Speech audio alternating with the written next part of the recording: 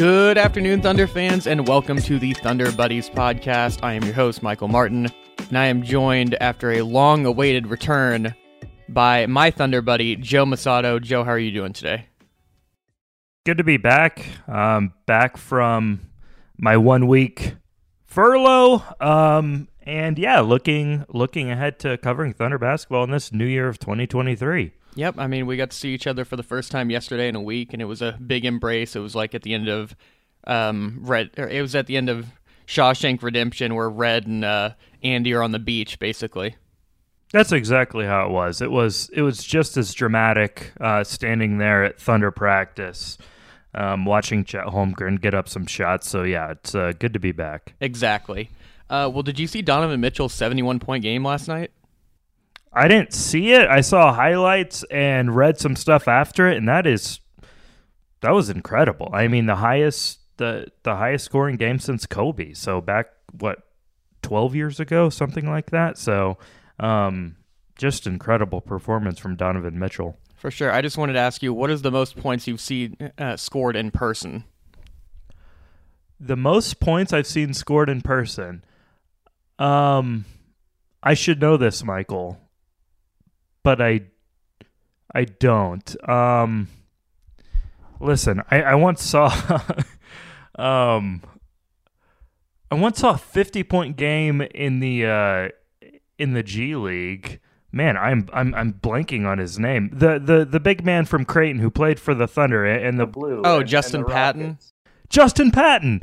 Oh my gosh, I can't believe that. This is always my go-to story. I once saw him score 50 or 50-something in the Blue. They were playing the South Bay Lakers, who had no one over like 6'7", and Patton was just like yamming on them the whole game. So I once saw that. I don't remember which game it was, but in my younger years, I saw Durant. I feel like I saw a Durant 50-point game, but I don't know. What comes to your mind?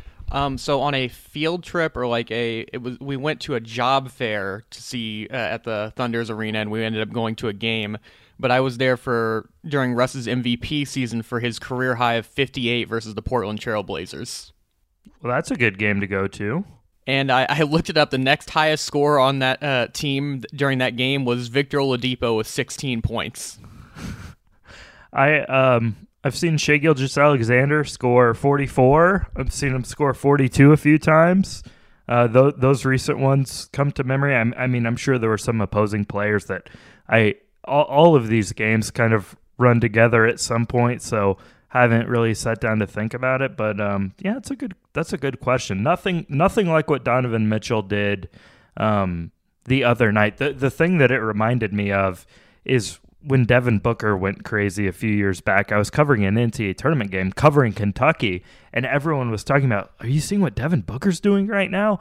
And it kind of felt like that. Like, do you see what Donovan Mitchell just did? So definitely a memorable night in the NBA. No, I got the tweet notification from Shams, and I thought that it was a joke Twitter account that someone hacked him. It was like Donovan Mitchell has 71 points. I was like, what is this?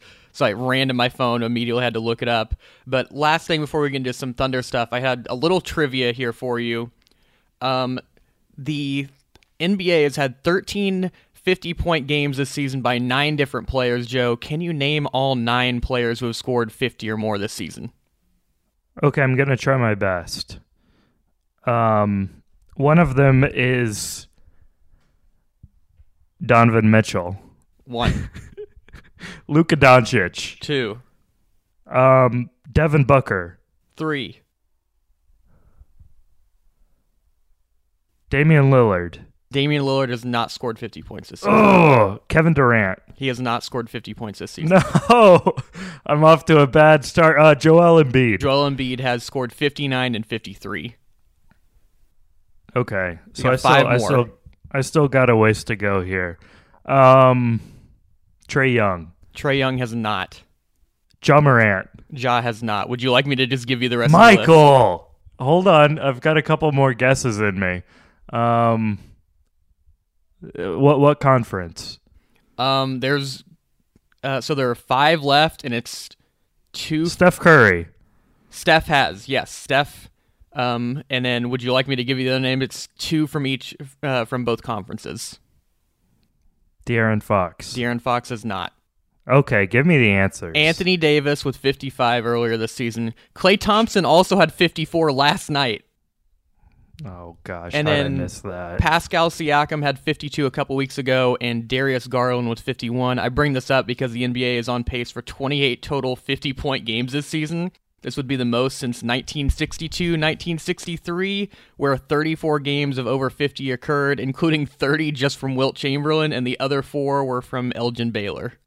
That's what I was going to say. I was like, are all of those Wilt? But almost all of them are Wilt. But pretty crazy. I thought that was interesting with just the amount of scoring. Maybe we'll see a Shea 50-point game sometime soon after, he got some good luck and broke the streak of 42 over and over and over.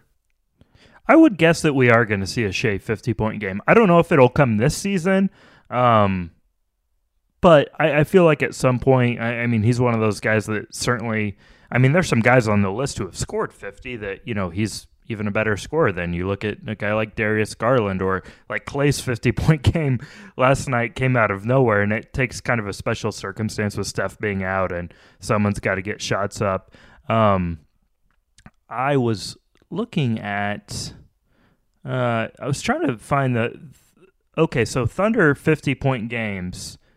So Russell, the game you saw was the highest ever in Thunder history, 58 points.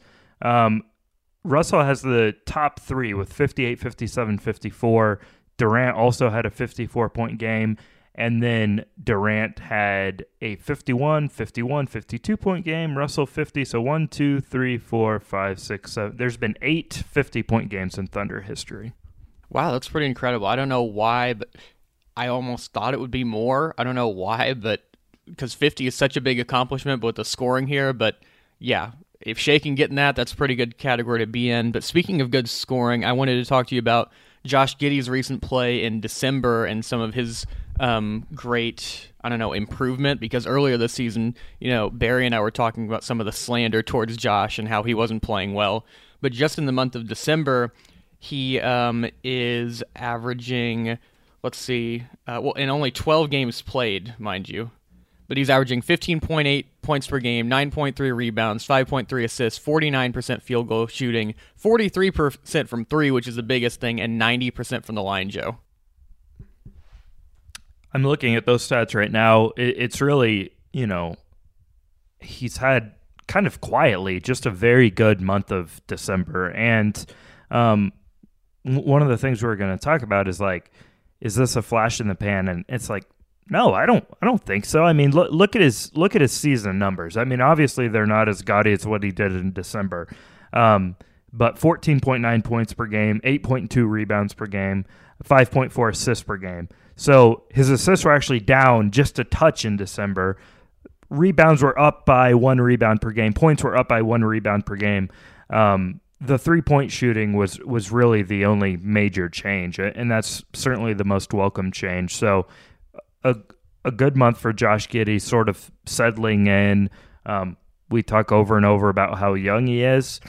We've yet to reach the halfway point in this season. He just crossed his 82 games played threshold a week or so ago. So just pretty rapid improvement when you look at the grand scope of things. We sometimes get caught in a 4-game sample, a 6-game sample.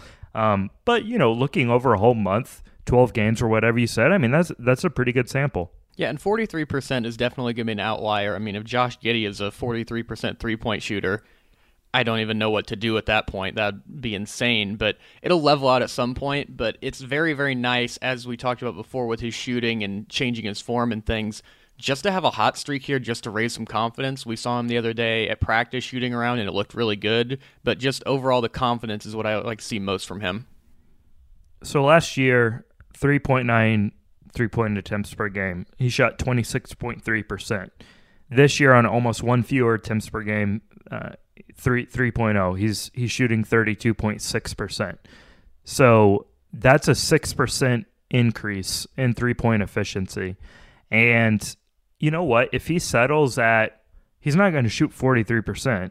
If he shoots, he's at 33% right now for the season. If he finishes the season at 33%, I think that's a huge win. I mean, he shot 26% last year. If you go from 26 to 33 from your rookie season to your sophomore season, I mean, I think that's fantastic. Now, 33% is below average, but 26% is well below average. So you take that improvement and run with it, I think. And even at 33%, it's not terrible just based on where he is in his career and the other skills he has. I mean, if you're a role player who's just a 3-and-D guy, you obviously need to shoot much better than 33%, but given all the other things that he's asked to do and the other talents that he has as a ball handler and a rebounder and the other things that we talked about, 33% just playing off Shai is definitely good enough and could help you win a lot of games in the future if he can keep up this pace. Yeah, and I like those rebounding numbers more than anything. 9.3 rebounds per game in December. Just let that sink in a little bit. He led the team in rebounds in December. He led the team, tied for the team lead in assists, and I think was second in scoring. So just doing a little bit of everything. We've talked a lot about how he's using his size. And Mark Daigneault said yesterday he still has a long ways to go defensively, but the effort is there. And, you know, that's a good base. That's a good starting point.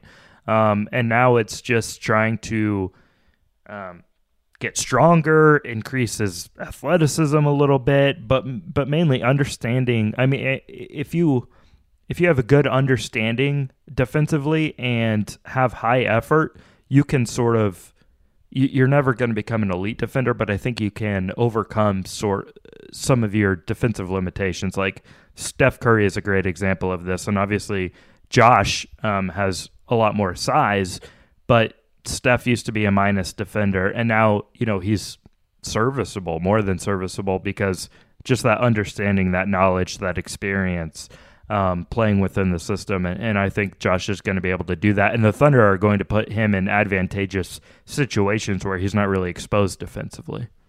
Yeah, I mean, Steph, you saw as a guy who had to be hidden on defense for a while. Like we see Trae Young now, but Josh is not somebody who's not going to give effort on the defensive end. Like you mentioned, the game is slowing down for him. He's getting smarter in the schemes, and his body is going to continue to develop. And just being that giant frame and how big he is, it just gives you a little bit more positional versatility where you can put him on some wings and bigs who can't shoot or aren't as big of a risk, where with Steph, it's like, there are two guard spots. Pick your poison. But love to see it from Josh. Still 20 years old. That's crazy.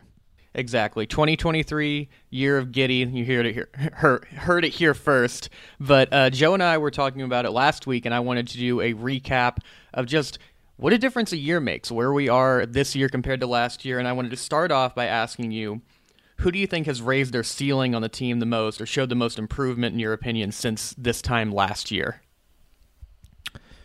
Okay, so on my notes that I'm looking at, I just have SGA, and that's we know how Shai is the front runner right now for most improved player of the year. So obviously we've known that he's improved, but we've talked about that a lot. So I'm going to go to a guy that I have been up and down on, more down than up, and that's Poku, who of course is injured right now, but has shown a lot of improvement. And I looked at just year over year, from 29% from three last year to 38% now. He was averaging less than a block per game. Now he's averaging 1.3 blocks per game. And he seems to be doing things a lot better defensively. He's averaging a career low 1.3 turnovers per game. So just kind of across the board, Poku has been an improved player, and you don't even need to look at the stats for that. Like, he just seems more comfortable. Yeah, there are still some dips in his confidence that have been well documented on this podcast and others, but those are still some of the growing pains. And, you know, assuming he comes back to full health, you know, in several weeks now or whatever it may be, this has been a season of improvement, or first half improvement for Poku. Well, just think of the different conversations we've been having about Poku 1 year later. I mean, he was in the G League at this point during the season for long stretches, and now he's starting a lot of games. He's playing well. He's more consistent. He looks more confident. Obviously, he got hurt right after a little bit of a rough stretch, but just night and day. It feels like Poku's ceiling and expectations for different people just based on the improvements he made over one summer. I can't really disagree with that. Poku's been a lot better this year in the limited sample size we've seen. Who do you have on your list? I went with the answer, and I went with Shai Gilgeous-Alexander. Yep. 24.5 points per game last season, 5.9 assists, 1.3 steals, 5 rebounds. He shot 30% from 3 on 5.3 attempts per game. That's been the biggest change. He went from 7 free throw attempts at 81% to now he's at 91% on 10 free throw attempts per game. He's 7th in the NBA this season, Joe, in free throw percentage. He was 64th last year. He is now 4th in free throw attempts per game this season after being 9th last year. He only trails Giannis, Embiid, and Luka this season. It's been talked about a lot, but he has the most 30-point games this season of anybody in the NBA. But just a completely different category of player. Defensively, we've talked about it a lot, where he's really made strides and improvements. Like you talked about with Josh, just the effort and just the know-how and the smarts of it has really shown off for him. And as I mentioned, just a completely different category of player. I remember people last season talking about, would you rather have Shai or DeJounte Murray, which now is just a complete joke of a question. I mean, The Ringer last season did their top 25 players in the NBA. Shai was not listed. This season they did the updated list, and he is 12th in the world ranked as a basketball player. Yeah, and it didn't seem out of line whatsoever. I thought it was a pretty good list. And now, instead of talking about, Shai or DeJounte Murray, you're talking about, people aren't even talking about Shai and Trae Young anymore. It used to be easy Trae Young, and now it's easy Shai.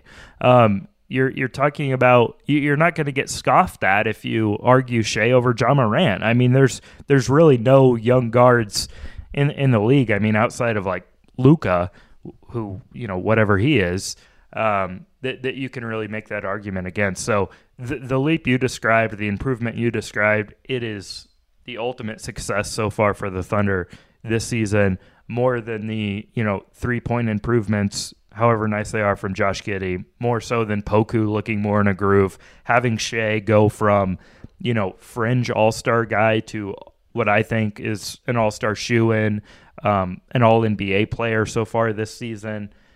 It's the best thing they could ask for, just to get a player like that. And yeah, his improvement has been remarkable. And barring a huge second half slide, he's well on pace to win Most Improved Player of the Year. Most improved. I mean, he went from a fringe all-star like you talked about to now probably an all-NBA team. He's going to be an all-star. And just the overall improvements that he's taken from star to superstar leap, and going from just being an average defensive player in a lot of sense of the word the last couple of years to now an above average guy who you can go out there and expect to get stops. I mean, there were a few weeks ago whenever he stopped Franz Wagner in his tracks and just shut him down over and over and over. So just a lot of improvement from Shai, and that's been the biggest takeaway from this last calendar year of 2022 is just Shai's rapid improvement, because that just skyrockets the ceiling for this team and this organization going forward. Yeah, and he's just made the team as a whole is so much better at this point in the season than they were last season, and Shai's step is like a huge percentage of that. Well, we're too positive here. Well, let's go to the negative side of who has, underperformed this season based on last season's expectations. Who has made you temper your expectations for them the most, Joe, from 2022 to 2023? I think this is a pretty obvious answer, but I'll go with Tre Mann. And it's not even from last year's expectations. It's more so from like preseason expectations and just how dynamic he looked with the ball in his hands, and how dangerous he looked with the shot. And he's shooting sub 30% from 3 this year. He's averaging 20 minutes per game, and that's low. That's 8th on the team. I would have guessed at worst 6th, and that seems like an obvious answer. I mean, I thought he was going to be like a traditional 6th man. I wouldn't have been surprised if he played more than someone in the starting lineup. Like I thought he could be a part of some of those closing lineups, just given what he gives them offensively. But he's been in sort of an awful shooting rut, has come out of it some recently, maybe is turning the corner after that brief stint with the Oklahoma City Blue. Now, this doesn't mean time to give up on Trey Mann because he's still young and he's in his second year. But the category we're talking about is temper our expectations, and I think there's no other choice but to temper expectations about Trey Mann at this point. I had the same. We both had the same no duh obvious choices here. Very, very boring. But I also went with Trey. I'll preface this by saying he's playing much, much better recently, but overall it's not far to say that he's been more of a disappointment this season compared to last season. He's only playing 2 minutes less per game than last year, like you talked about, but his numbers are going down. The three-point percentage is the biggest one, where it went from 36 to 29.5. I will give him this positive, is that he's shooting 47% from two from 42% last year. He's not getting to the line as much, but just different ways, and I think a lot of it has to do with just him getting, replaced in a lot of those minutes by Isaiah Joe and J-Dub, who can do similar things. What do you think? Do you think that it's more on his play as a lack of minutes, or is it a combination of things, or anything in particular? Well, it's just different than where he was last season as a rookie because, the roster just wasn't as deep, and the Thunder was still at a point where, young players had an extremely long leash to work the kinks out at the NBA level, still get tons of minutes. Didn't really matter if they went into, horrible slumps or anything like that or lost focus. But now it's like, I know the Thunder's not competing for a playoff spot, but guys are competing to make this roster moving forward and to be a part of what they're building. And Isaiah Joe has been one of those guys who have come in, and Trey Mann's number one asset offensively is his three-point shooting. So if he's not making three-pointers, well, Isaiah Joe, who is making them, is gonna take a leap up. Long term, this has become a divisive debate, I guess, in Thunder world. But long term, I still think I would take Trey Mann over Isaiah Joe, just given the pedigree there, given the age. I think Trey can just do more things offensively than Isaiah Joe can. But if Isaiah Joe's number one skill set, his three-point shooting, is just at an elite level, that's going to matter than Trey doing, more of the other things at just kind of a good but not great level. So I think that's really interesting to see kind of how those minutes get shaken out. But yeah, I mean, there's more pressure on him. I don't know if that's getting to him at all. I know he's dealt with some injuries. It's normal for young players, any players, to kind of get down on themselves a little bit if they're not playing well. So it's going to be a big second half for Trey Mann to show kind of, not what he's made of, but just kind of how he responds to a pretty rough first half of the season. Yeah, it should be good, and there are going to be a lot of minutes to go around. I mean, more of those minutes are in, I guess, the backcourt or the front court, I guess, but still Trey's going to get his opportunities, his chances. You mentioned it, but Isaiah Joe, much better three-point shooter right now, just off the catch at least, than Trey. He's a little bit bigger. It feels more sizable than it probably is in reality, and he's a better defender. But I'm with you. There's more versatility offensively from a guy like Trey, but only time will tell. Both guys, it's a very, very small sample size. I mean, Isaiah Joe is older and has played in the league longer, but he hasn't played all that many more minutes, I would guess, than Trey, who really got a lot of run last season. Yeah, and it's like, I understand the sentiment. How did the 76ers let this guy go? Isaiah Joe had a lot of backers in that organization and had a lot of fans. He didn't shoot it exceptionally well. He didn't even shoot it very well or well at all. I mean, he sort of struggled. So this has kind of come out of nowhere. Now, he was an elite three-point shooter at Arkansas in his 2 seasons, and everyone knows he still had it in him. He just hadn't really done it yet. So it's not like mind-blowing to me that Philly let him go after he shot 37% as a rookie. I mean, very good, but 9.3 minutes per game, 2.6 attempts per game.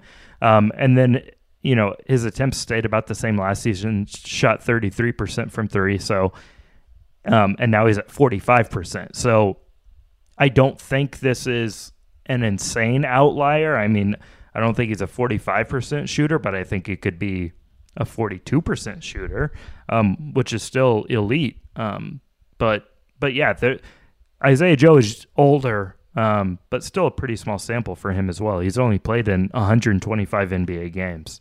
Yeah, Doc Rivers the other day was talking about Isaiah Joe and about the decision to let him go. And he said, the truth is I just don't have minutes for you, and you need to go somewhere where you can play. You need to make sure that you can play. And that's the thing with a lot of these teams. The Thunder have seen it in the past with those Durant Westbrook teams of just, it is so hard. And the Warriors are feeling it right now of just doing two things at once where you're pushing and trying to compete and develop young guys at the same time. It's at a different level because of where he was drafted, but the Isaiah Joe thing in a lot of ways reminds me a little bit of Jeremy Lamb, where he goes from the Thunder and then goes to much, much lower expectations and I guess pressure-wise on another team and just looks a lot better. Some guys just aren't ready out the gate to come in and compete at a high level on playoff teams like this. Like Lou Dort is the outlier a couple of years ago. Most guys don't come into the league as rookies or in their early 20s ready to play high-level basketball in a contender like Philadelphia the last couple of years. Yeah, I mean, Philly's trying to win an NBA championship. They're not trying to groom a second-round pick for 2 years down the road or let him figure it out on the fly. Like, you got to come in and be ready to compete. And, it's a different environment in Oklahoma City, so I think that's well said. And then the last thing on Isaiah Joe and Trey Mann, I really appreciate from Mark that he has a willingness, and this probably gets back from Sam, of there is more, I guess, equity in a guy like Trey Mann because of the draft position and draft pick. But I like from Mark that he's willing and able to just play whoever he thinks is the best player and who's playing the best basketball right now, rather than pounding your head against the wall, playing the same guy over and over because you drafted him a little bit higher than the other guy you got off kind of the scrap heap in Isaiah Joe. Yeah, I mean, Isaiah Joe has a non-guaranteed contract next season. Now, I would expect that is going to get picked up, but then 24-25 team option for $2.2 million. So the Thunder has the bare minimum literally invested in Isaiah Joe, and Trey Mann was the 17th pick. So, but yeah, I mean, at some point it doesn't matter where you get picked. It matters if you can play. Yeah, it should be fun. And as the Thunder, with all these draft picks accumulate more and more young talent, it's going to become almost a dogfight mentality between these guys of just who can survive and who can beat out who. It's been talked about ad nauseum, just like with the process, that there are going to be guys who get away. Like the 76ers had Jeremy Grant, TJ McConnell, Robert Covington, Dario Saric, and other guys who got away, whether it be in trades or free agency or things like that. There will be guys on this Thunder team who go on to have success in other places. There will be guys who we think are really good now who won't go on to be good, but should be really interesting. But let's move on. Just talking about where this team was last season. So I looked up, and they did play a game on January 2nd of 2022. The Thunder lost to the Mavericks 95-86. The Thunder started Aaron Wiggins, Josh Giddey, Ty Jerome, Poku, and Isaiah Roby. Oof, that's man, that's a little surprising just given how early in the year it was. I mean, Roby started a ton of games though, as did Wiggins. Jerome is now playing big minutes for the depleted Warriors. But yeah, that's it's a little different now. And then the guys in the bench rotation for that game were Teo Maledon, Kenrich, Mike Muscala, Derek Favors, and Rob Edwards. Rob Edwards, the pride of Arizona State, former teammate of Lou Dort's, and that's my extent of knowledge on Rob Edwards. And then the other guys who traveled and suited up for that game in Dallas are Jalen Horde, Olivier Sarr, Scotty Hopson, Paul Watson, and Thunder legend Gabriel Deck. I have a lot of thoughts on all of these guys that I won't bore people with. But I liked Jalen Horde. I always like interacting with Jalen Horde. Paul Watson basically was supposed to be Isaiah Joe, like a guy who was just an elite knockdown three-point shooter and just couldn't shoot it for whatever reason in Oklahoma City. And the Gabriel Deck story, which I'll write a book about one day. So, wow, what a time. Yes, what a difference a year makes. I mean, the guys who weren't on the team last season who are on now are you have guys like Chet Holmgren, J-Dub, Ousmane Dieng, Jay Will, and Isaiah Joe, all guys who have a bright future on this team or have played a lot of minutes this season. So it's very, very interesting to see just how much it changes with those guys who were replaced, who we were talking about earlier, like a Gabby Deck, who he's probably playing overseas somewhere, but there are a lot of guys who are no longer in the NBA who are playing a lot of minutes for that Thunder team last season compared to this year, where you're getting a lot of young talent who there's no guarantee they'll work out, but you can see the potential in a lot of those guys. Yeah, so at this time last year, Derek Favors had played in 27 NBA games. 27 games for the Thunder. Ty Jerome had also appeared in 27 games. Maladone and Roby 19 and 17, and you mentioned Paul Watson and Gabriel Deck. They had played 8 and 7 games respectively. So I mention these names because it just speaks to the depth of the roster and the competitiveness. And, I mean, that really shows through. I mean, looking at last year, the record, it's not all that different. I mean, it's a game and a half, 2 games. The Thunder's 15 and 21 right now. This time a season ago, they were 13 and 22. But check this out. Last season at this point, the Thunder had a minus 7.2 point differential. This year it's a minus 1.6. That's an insane jump. Minus 7.2 is bottom of the barrel. It's worse than the Rockets. It's not quite as bad as the Spurs have been. It's the Pistons, for context, are minus 7.3 right now. So at this point last season, the Thunder was where the Pistons are at this point this season as far as competitiveness, and the Pistons have been awful. So that just really puts things in perspective. Well, the Thunder are now in a position where they don't have enough minutes for the amount of guys they had compared to last year where there were a lot of spots where they had too many minutes and not enough guys.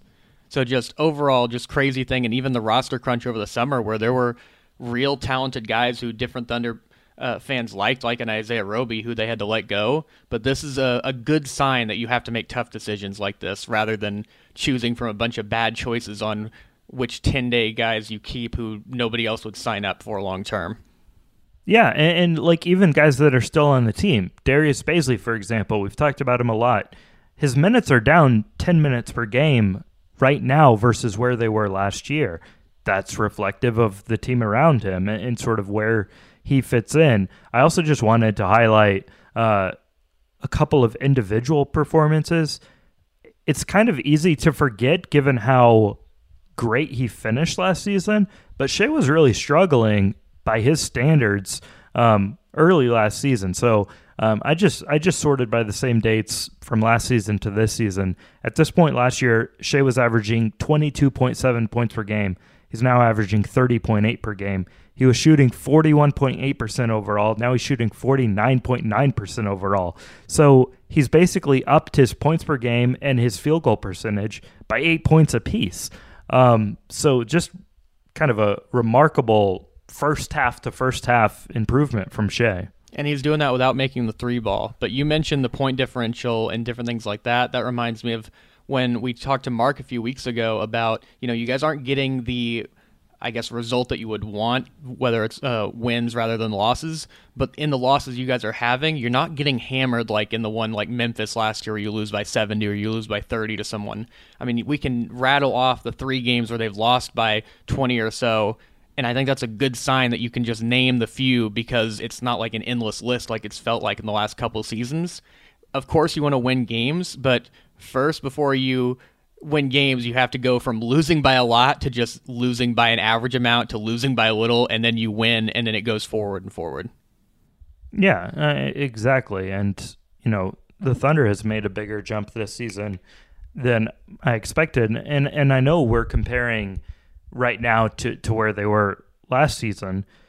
We don't need to get into the details of where they were 2 seasons ago. It really hadn't started in earnest, pre-Horford shutdown, Shai injury. But like even where they were toward the end of 2 seasons ago, look at that roster. You'll see the Josh Halls of the world, and then, versus the roster we're talking about this last season, it's like even that's surprising. And now this season, it's like none of those guys would have had a roster spot or fit in. So just kind of the now in year 3 of the rebuild, it has gotten incrementally better year after year after year, kind of rapidly better if you think about it, rather than incrementally. But yeah, the Thunder's in a good spot. Shea, we've mentioned just how important that is to this whole thing. So yeah, it was a fun first half to cover. I keep saying first half. We're not quite to that point yet. We're at the 36 game mark, but just kind of dividing it from 2022 to 2023. But yeah, it makes me excited for the rest of the year. I'm sure all Thunder fans are very nostalgic for the Charlie Brown days of Thunder basketball, of him starting and going out there. A lot of fun. I like Charlie Brown. I had to ask him about his name and wrote a story about that and everything. Yeah, that was quite a time.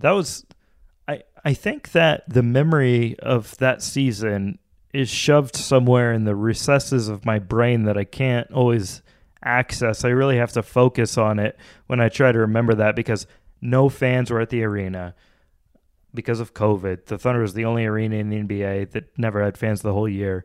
So we're just like covering those games, and it's like you're at a scrimmage every single night. And it just, man, what a drag it was. And I know there was much more important things at hand during those times, but that is just a very forgettable season, and kind of good in a way that fans weren't allowed to see it, and for good reason. That season reminds me of like whenever you have a really good movie and then there's a sequel right after, and everyone immediately, like, it was one of those that goes straight to DVD, and you're like, yeah, we don't really talk about that one. It's like, I remember a few things from it, but whatever. I'm trying to think of, like, maybe the new Star Wars, the last 3 movies. It's like, yeah, they exist, but we just keep them in a separate category over here. Yeah, we talk a lot about the bubble season, and obviously that was the shutdown season. That was far more memorable, though, than the season following, where things still weren't back to normal. You know, the Raptors were playing in Tampa Bay, and all sorts of issues still with players missing due to COVID. But yeah, thankfully that's in the rearview mirror. And a few more things on the comparison from last year to this season. The Thunder were, at this point last year, you mentioned their record, they were 4th in the reverse standings. This year they are at 6th currently. The Chet, Paolo, and Jabari pipe dreams were still alive and well for every Thunder fan, and they were flooding the Tankathon website with their draft lottery simulator. Even if the record just isn't, slapping you in the face being way better this season, I think it's easy and obvious to say that the product has been unequivocally and undeniably much better this season, Joe. Well, yeah. I mean, the close games, the point differential, everything we've spoken to supports that. You talk about flooding traffic of the Tankathon site. That's what I'm doing right now. The Thunder, like you said, is 6th in the reverse standings. And again, this is the best of both worlds. We've talked about the steps players have made, the competitiveness. And you look, and they are 6th in the reverse standings. That gives them a 37.2% chance at a top 4 pick. I think the Thunder would gladly take that. It would give them a 9% chance at Victor Wembanyama.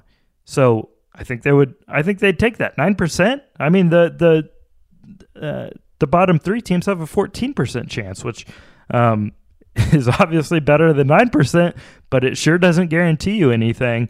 So just to throw your hat in the ring and have a chance at that top pick, or have a pretty good chance at a top 4 pick, even being at this position, it's not a bad place to be for the Thunder. And hey, crazier things have happened, but this season, Josh is still revealing how high his ceiling can be as he continues to improve. Shea's obvious superstar leap. We got teased with Summer League Chet and just what type of player he potentially could be, and it looks like he'd be the perfect fit alongside these guys, because if you were to say, what does this team need? You'd go, well, they probably need like a 5 who can block shots and switch out a little bit and rim protect and shoot the 3 and handle the ball a little bit and be a second scoring threat. And it's like, oh, you already have that on the roster? That's phenomenal. Mm-hmm. So just a lot of the worries that were here last season where it's like, oh my gosh, the Thunder have to get the second guy next to Shea, or they need to get a guy who's even better than Shea to build this team around because he's not the guy, and just how different we are talking about the team right now. I think that Thunder fans and the organization and team as a whole are in just such a much better spot right now and better mood 1 year removed from then. Yeah, I'm a person that worries about a lot of things. So I'm going to see like what one could worry about. So going back to the start of this season, I think the main talking point was the Shea Giddey fit, right? That's still TBD. I think obviously it's trending in a good direction, and the guys have certainly had, isolated success. But I think they are playing off each other better, and I think that's going to continue to improve, but still something to keep an eye on. I think not that it's something to spend sleepless nights over, but I think still making sure that Chet Holmgren comes back fully healthy, is the same player you thought he was going to be when he was drafted. That's not so much like a worry, but it's just like something that a threshold that you're going to cross, and once you cross it, you're going to be all happy about that. Other than that, I don't even know what the main worries are. If the main worries are, hey, maybe Trey Mann's not a player down the road, in the grand scheme of things, that's not a huge issue. Now, certainly you would want him to improve. Same with Poku. Some of these other guys, like I don't know. Can you think of or manufacture a legitimate worry that you would have right now? I mean, right now, and the only big issue before this was people talking about wanting #free Shea, but a lot of that talk is just completely evaporated, which is the level he's playing at, where every team and most fan bases who are logical know the Thunder aren't going to just trade him now, where there were other teams in the past and people were talking where it's like, well, the Thunder obviously want to tank again, so they want to get rid of him. He's too good. He doesn't match their timeline. That's just not even a discussion point anymore. But I agree with you. The Chet injury, I guess I would say is my biggest concern. Josh and Shea, I have less concerns about. I actually wanted to bring this up with you.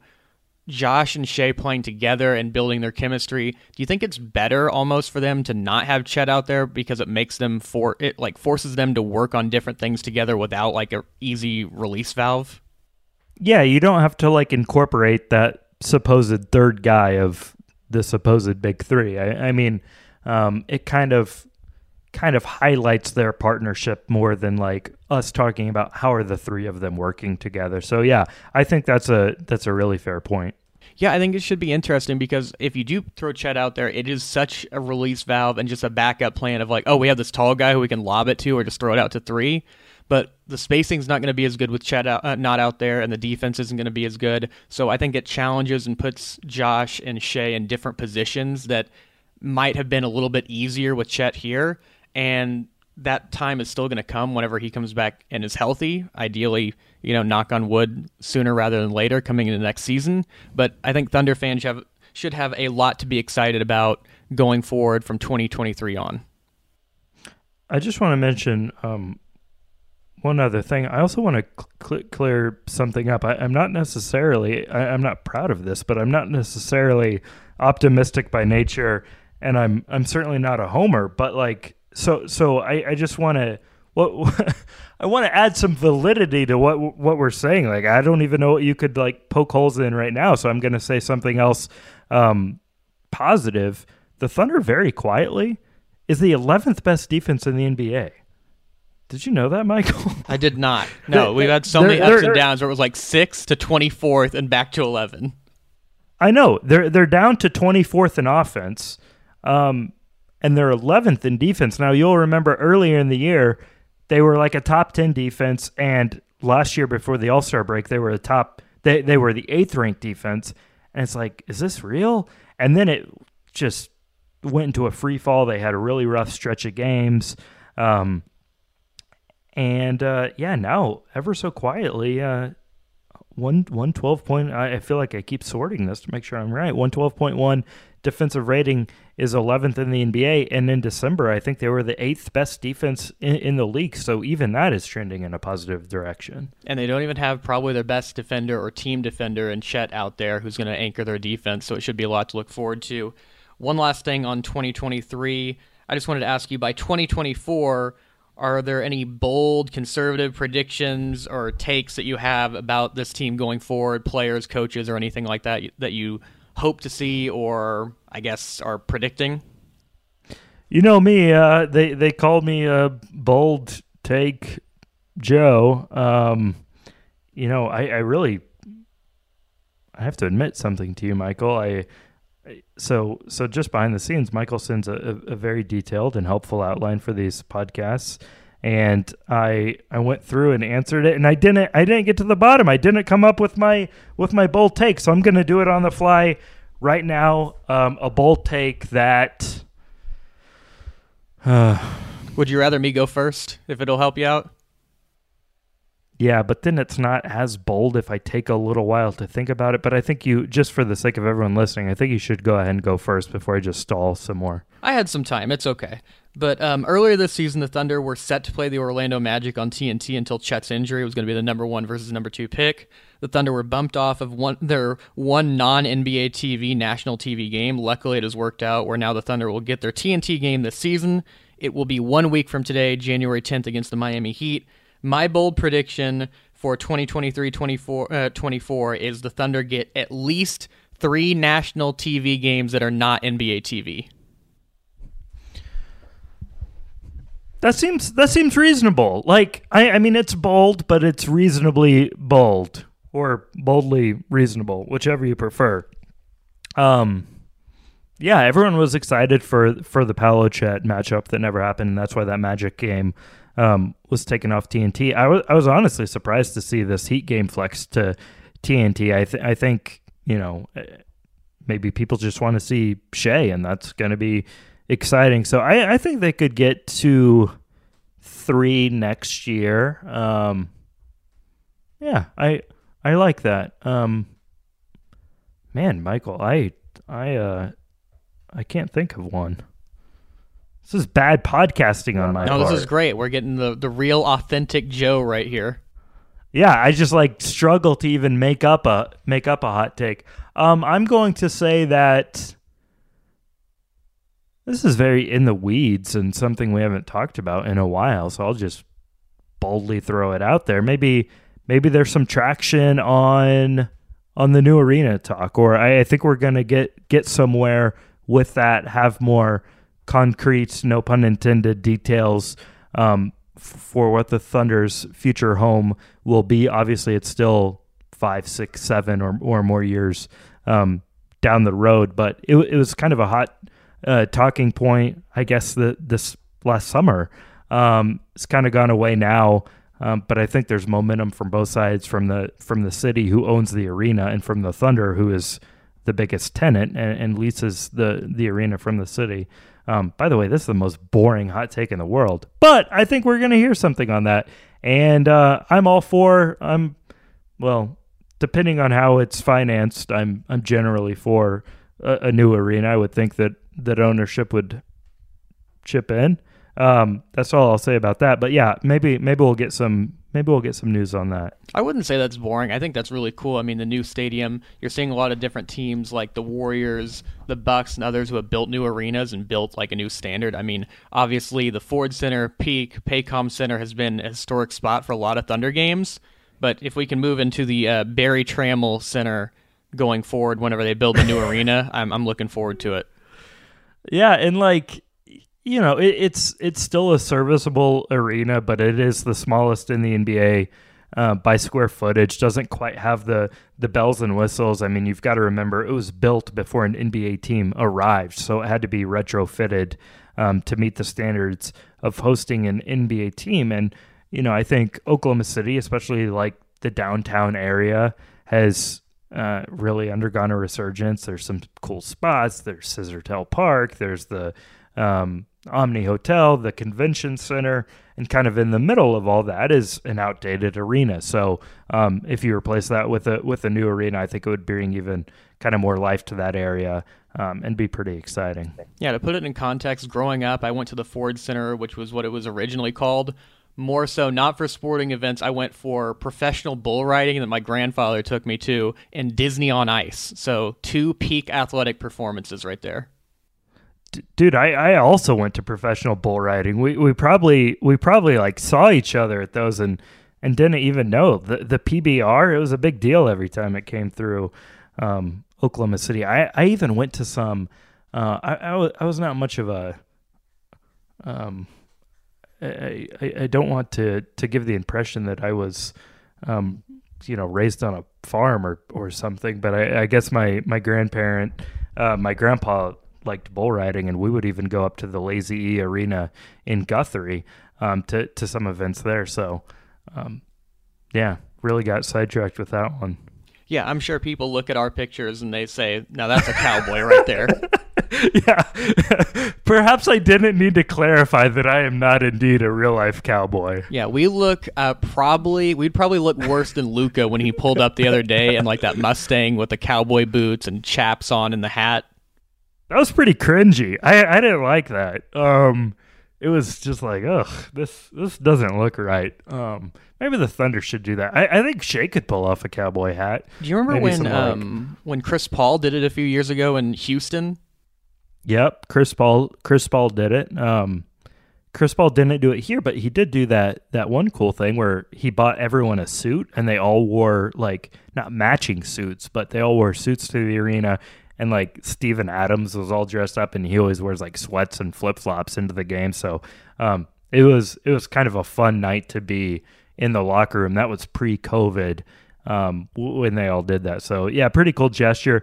I mean, if anyone can pull something like that off, it's Shea, Mr. GQ over there. So maybe he'll outfit his teammates. Yeah, Steven Adams had the hat on like he was delivering newspapers as a small child. I remember that, but. Yeah. I don't know. The last thing I'll say on this before I finally finish this up, because I know that you're very busy, is that I would pay an ungodly amount of money to just have for like a week Shea just decide whatever Mark's going to wear to games. Yeah, that would be good. Yeah, they very understated. I mean, really all coaching staffs are these days, and the Thunder, their main equipment guy, Wilson Taylor, shout out Wilson, picks the outfits for the coaching staff before every game. So Mark is, literally told what to wear, as are the rest of the coaches. But instead of elite equipment manager picking out the outfits, if you had Shea picking out the outfits, then they would be wearing all sorts of crazy stuff that would surely be like meme worthy and just like no one would pay attention to the game. We'd all be like taking pictures and laughing at the coaching staff. 5 Craig Sagers on the sideline, but I don't know, doesn't even have to be in the game. If it's just Mark walking to the arena dressed like a fashion runway model that Shea found in a magazine somewhere, that's enough for me. I just need it one time. Yeah, why don't we get like the tunnel shots of coaches, all of those, basically the red carpet looks that we get at the players every game. We need those of the coaches and assistant coaches. I need Mike Wilkes and Mark Daignault and Dave Bliss, all those guys. I need to see what they're wearing on their way to the game. Actually, I don't need that at all, but maybe someone does. If the Thunder are listening, we need the Michelob Ultra drip cam on the coaches exclusively for one night. Is that? I've heard people reference. That's what it really is. The Michelob Ultra drip cam. Yeah. And they'll go around the arena and show off fancy shoes and different things like that. Unfortunately for me, because we're up in a seat where they can't see my shoes, I haven't been displayed. But Daniel Bell and I were both heartbroken that we haven't been featured yet. But hopefully soon. Yeah, I've not been featured, but I've neither been heartbroken nor surprised by that. But we'll see. Maybe if they have the Michelob Ultra, what's the opposite of drip? Drab, dry one. The drab, the dry cam. I might be on that. We'll get your socks in there. But anyways, Joe, thank you so much for joining me. It's been great to have you back. Do you have anything to plug before we get out of here? I know we have a great game tonight to go to.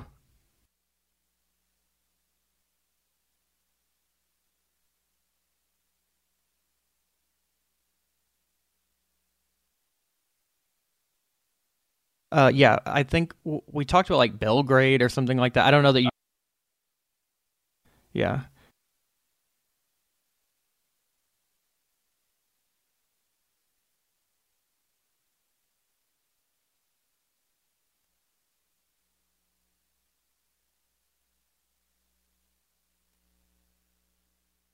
Should be good. That's what we call in the business a tease. Should be a lot of fun. Always read Joe. Always read Barry. Always read Jenny. Make sure to get all your Thunder information from the Oklahoman.